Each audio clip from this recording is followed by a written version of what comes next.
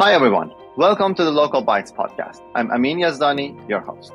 It's not easy to start and run a local restaurant. There's a big upfront investment, tight margins, and lots of hard work. Some might say you need to be a little bit crazy to start and run a successful restaurant. Yet, we all know amazing local entrepreneurs who are taking on this challenge every day. These people make our local communities stronger. Every week, I host one of these amazing people to share their story with you. My guest this week is Olivia Soseman, the Director of Communications for Iron and Grain Coffee, a local coffee chain in Davenport, Iowa. Olivia, welcome to Local Bites.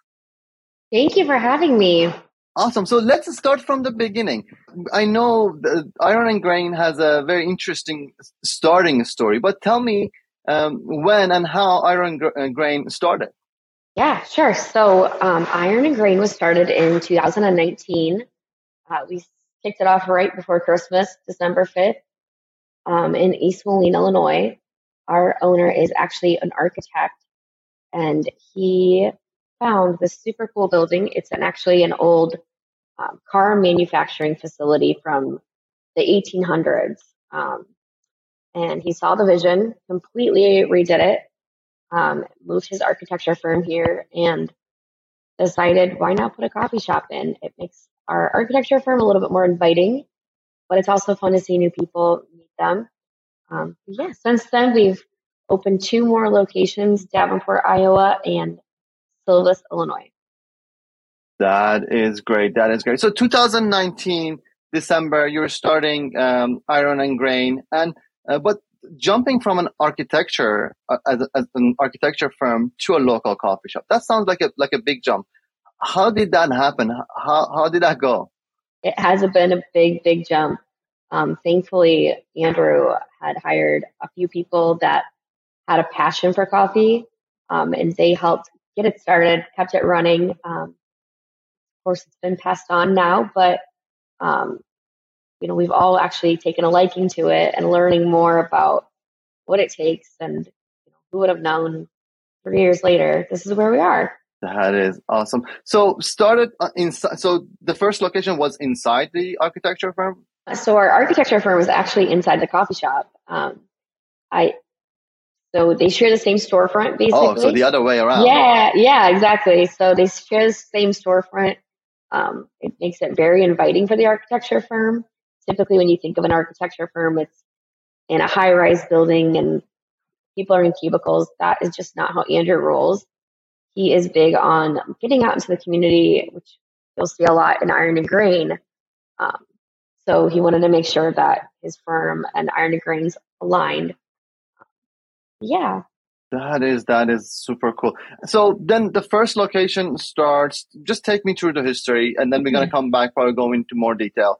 The first location is successful. Then now you're thinking about the second location. Why the second location? Why is the thinking there? What do you want to achieve with the second location? And how long after the first location did the second location happen? Yes. So, like I said, Andrew, who owns the architecture firm, he's got the entrepreneurial bone in him. He has a lot of great mentors in his life that just kind of encouraged him. Andrew and his wife, Marguerite, decided to open a Mexican restaurant here called Jenny's Boxcar, and they opened Iron and Grain right at the same time. Round 2 came not too long after. We opened roughly a year later, give or take. Andrew is pretty big on local and all that. Our location where we're currently at in East Moline, where I'm actually at right now in East Moline, is great. It's where our architecture firm is, but the itch to do another one came pretty quickly afterwards.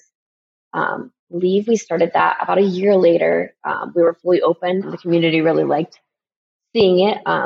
Drew placed that one inside an old bank building.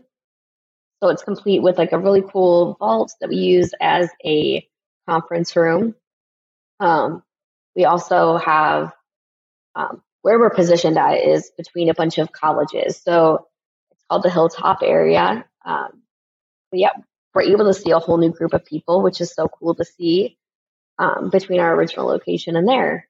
That is great. And so December 2019, the first location opens. And of course, we all know March of 2020, the pandemic started a lot of changes for everyone across the globe.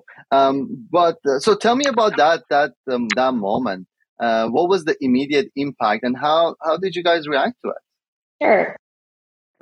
So like I said, we opened in December of 2019. So really 3 months later, we were facing the pandemic. Thankfully, where we're at, our communities just rallied around small businesses. We definitely had to make a lot of changes. We had to shut our inside down for a good 3 months or so.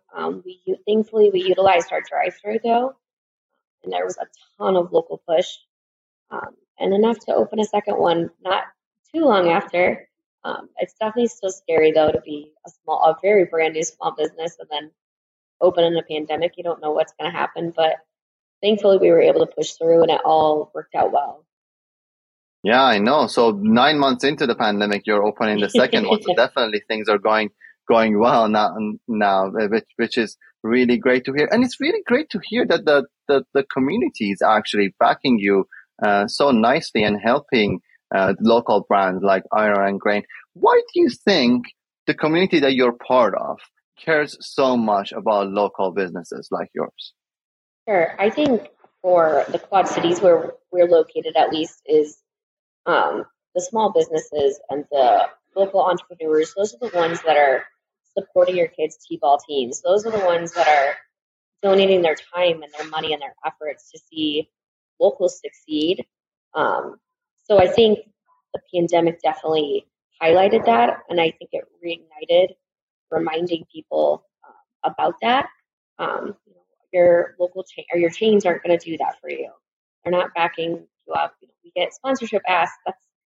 We will do most things to make things work, as do many small businesses. So I think when we give back to the community gives back to us. And I believe I was doing some research on Iron and Grain and Andrew and his other the other work that he's doing. He's very involved in local communities. I was looking at the Iron and Grain Makers Festival that you guys were running before the coffee shop as well, and also the unique situation that you have at Rust Belt with many local artisans who are working in the same building. I think that will be a very interesting part of like understanding what you're doing there. So if you can just explain that a little bit more for our listeners, what's the situation at Rust Belt and also the festival that you're part of? Sure. So the Rust Belt is, I should say, was a abandoned building from early 1800s, a car manufacturing facility before Andrew's architecture firm, Streamline Architects, came about it. It sat vacant for 10 years. We have a local entrepreneur and Andrew's mentor, Larry Anderson, who had hired Drew to just come take a look at it. He was planning on tearing the building down. I wish you all could see it. Such a fun building. But it was a long, stretched, skinny building with really just bare bones and dirt and cobwebs and just abandoned things, everything you could think of.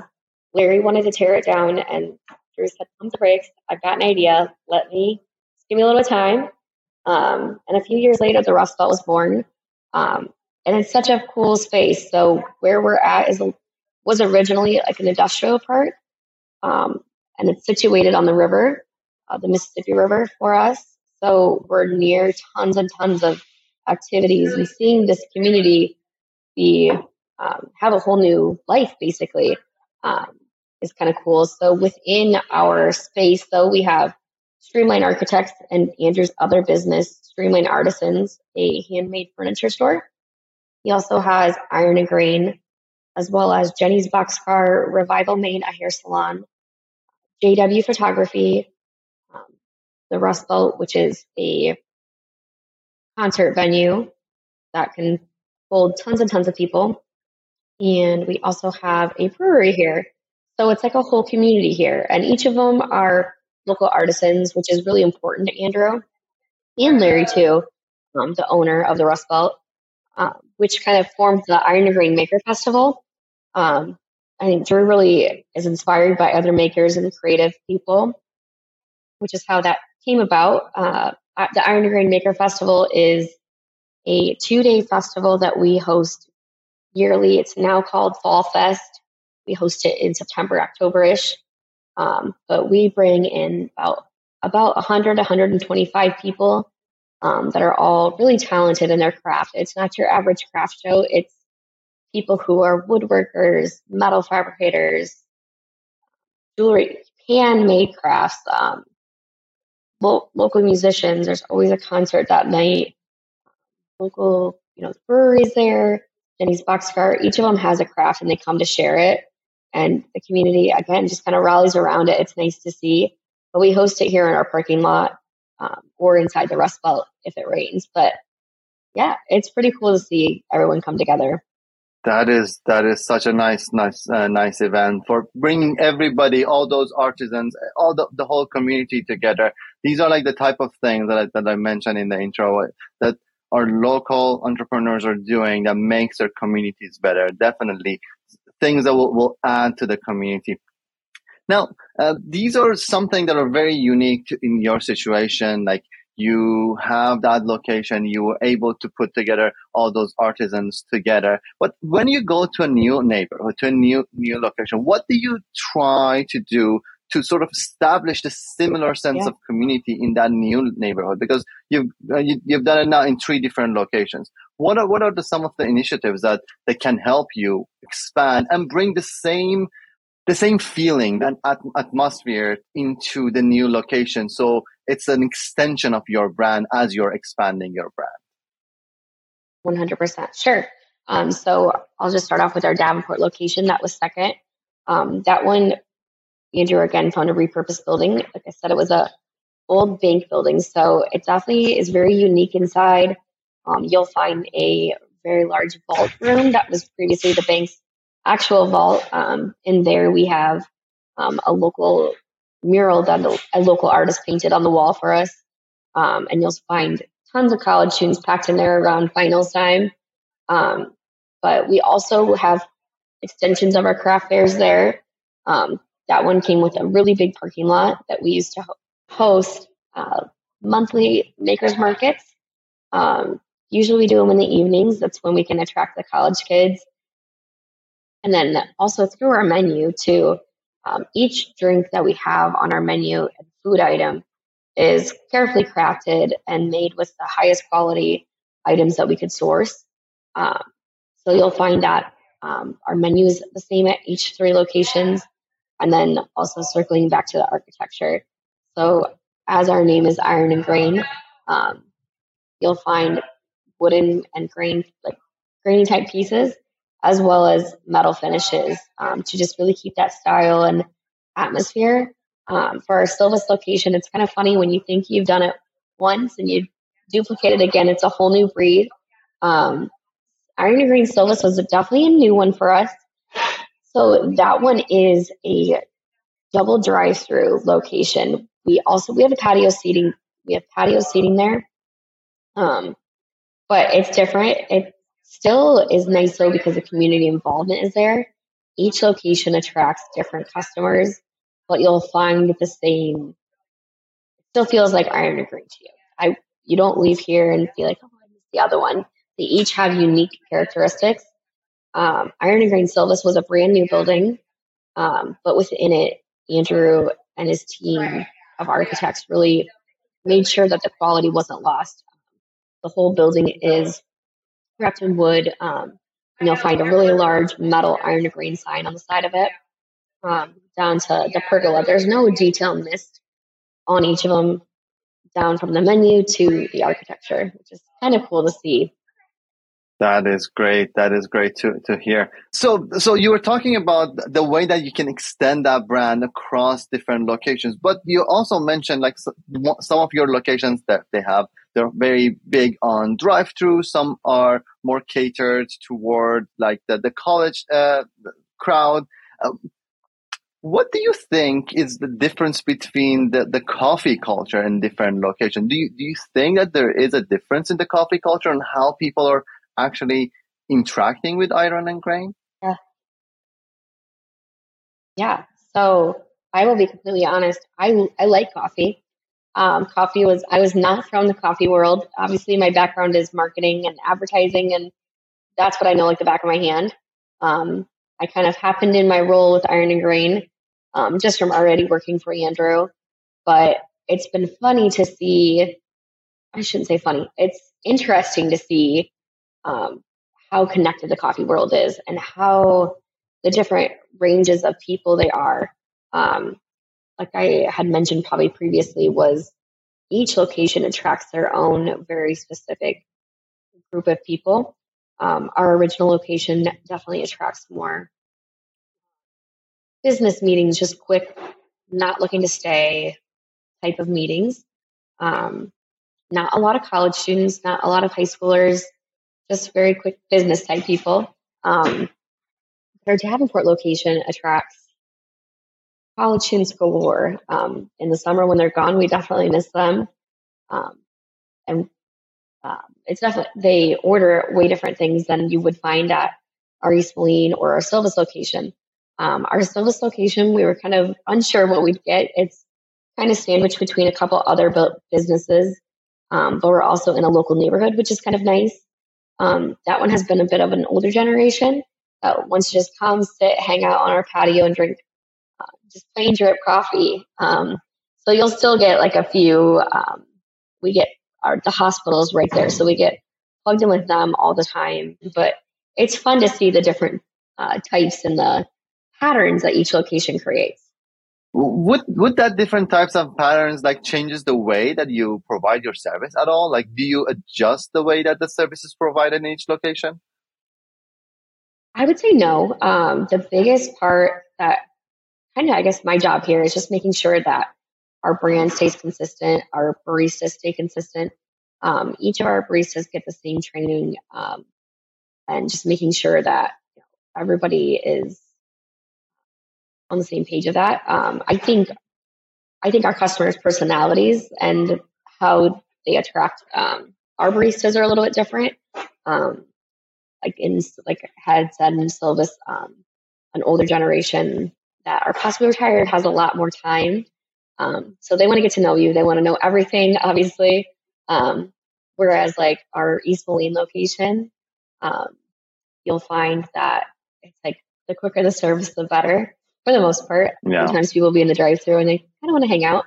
But our Davenport location, it's just kind of cool to see all the different generations, and how they interact and how, they all connect. But a lot of our baristas have started out as just guests of the coffee shop. So they're about this, probably about the same age as most of our baristas. But yeah, it's kind of cool to see. But no, the service doesn't change. But I would probably say the way we interact and how long do you have a conversation with them versus how long not. Absolutely. So you mentioned something very interesting. So you said a lot of your baristas coming from being Iron and Grain guests, like they are customers first and they become baristas, they come in. One of the topics that as I was talking to more restaurant owners and coffee shop owners that came up frequently is the staff shortage, the issue that they had with the staff shortage. How were you able to get those guests to look at Iron and Grain as a place that they want to actually extend and come and work at rather than just being a guest at? I think the culture and the atmosphere that we've built, like I said, came from he still does the architecture firm, but he came from the architecture firm. And I think one thing he really preaches is entrepreneurship and putting people in charge. So I would say our baristas are proud of where they work because they're given that initiative. They're the face of the company. All of them, it's fun to see, like they all have regulars. So when they switch locations, like as we build locations and someone move on and like, I can't leave, this is so and so regulars there. But no, we didn't really face too much of a staffing shortage. For the most part, we're able to retain a good amount of our employees. Some will, of course, leave to go find their forever jobs, and we're always sad. But I think the biggest key for us has been making them in charge of their destiny here and reminding them that you're the face of the company. So when something goes wrong or something goes awry, keeping your coolness and keeping calm and doing those things, treat this business as it was your own, because you never know how things might go someday. Oh, absolutely, absolutely. And Olivia, the one last question I usually ask everyone, it's about other people, those young people I just mentioned, entrepreneurship. Yeah. If you were to give one piece of advice to someone who wants to start their own restaurant, their own coffee shop, what would that be? I'm sure this gets said a lot, but I would do your research. And I'm sure that sounds silly, but I have been with Iron Green since the beginning. So I'm not the owner, but I've been with it since the business plan stage. And I can't believe how much we've learned just in the last 3 years, even between each location, how much we've learned. Ensure it's running properly. People are happy, people are engaged there. We're bringing customers in. It's not just owning a business. It's not all fun and games sometimes. Sometimes it's tough and making hard decisions and doing that. So I would definitely say do your research and also have a passion for it. Our unicorn wouldn't be where it is today without the passion and the love that each employee, barista, manager, upper level, Andrew, and Marguerite have put into it. Yeah, do your research, build your tribe, be good to That is go. great to hear. And yeah, absolutely right. Especially with the lots of hard work that goes into each brand, especially building a brand from the ground up. Yeah. That if you don't have the passion, you cannot persevere. Those hard works, the long hours that you need to put into it. Can't get through the valleys if you don't have that passion. So that's been our biggest thing, with COVID and all the things that just keep that happen in the world. So that passion kind of helps persevere you out of that valley that you go in. I'm sure many people say there's a lot of high highs in owning a business and running a business, and there's a lot of low lows, but you got to remember where you started, why you started, and stay true to yourself.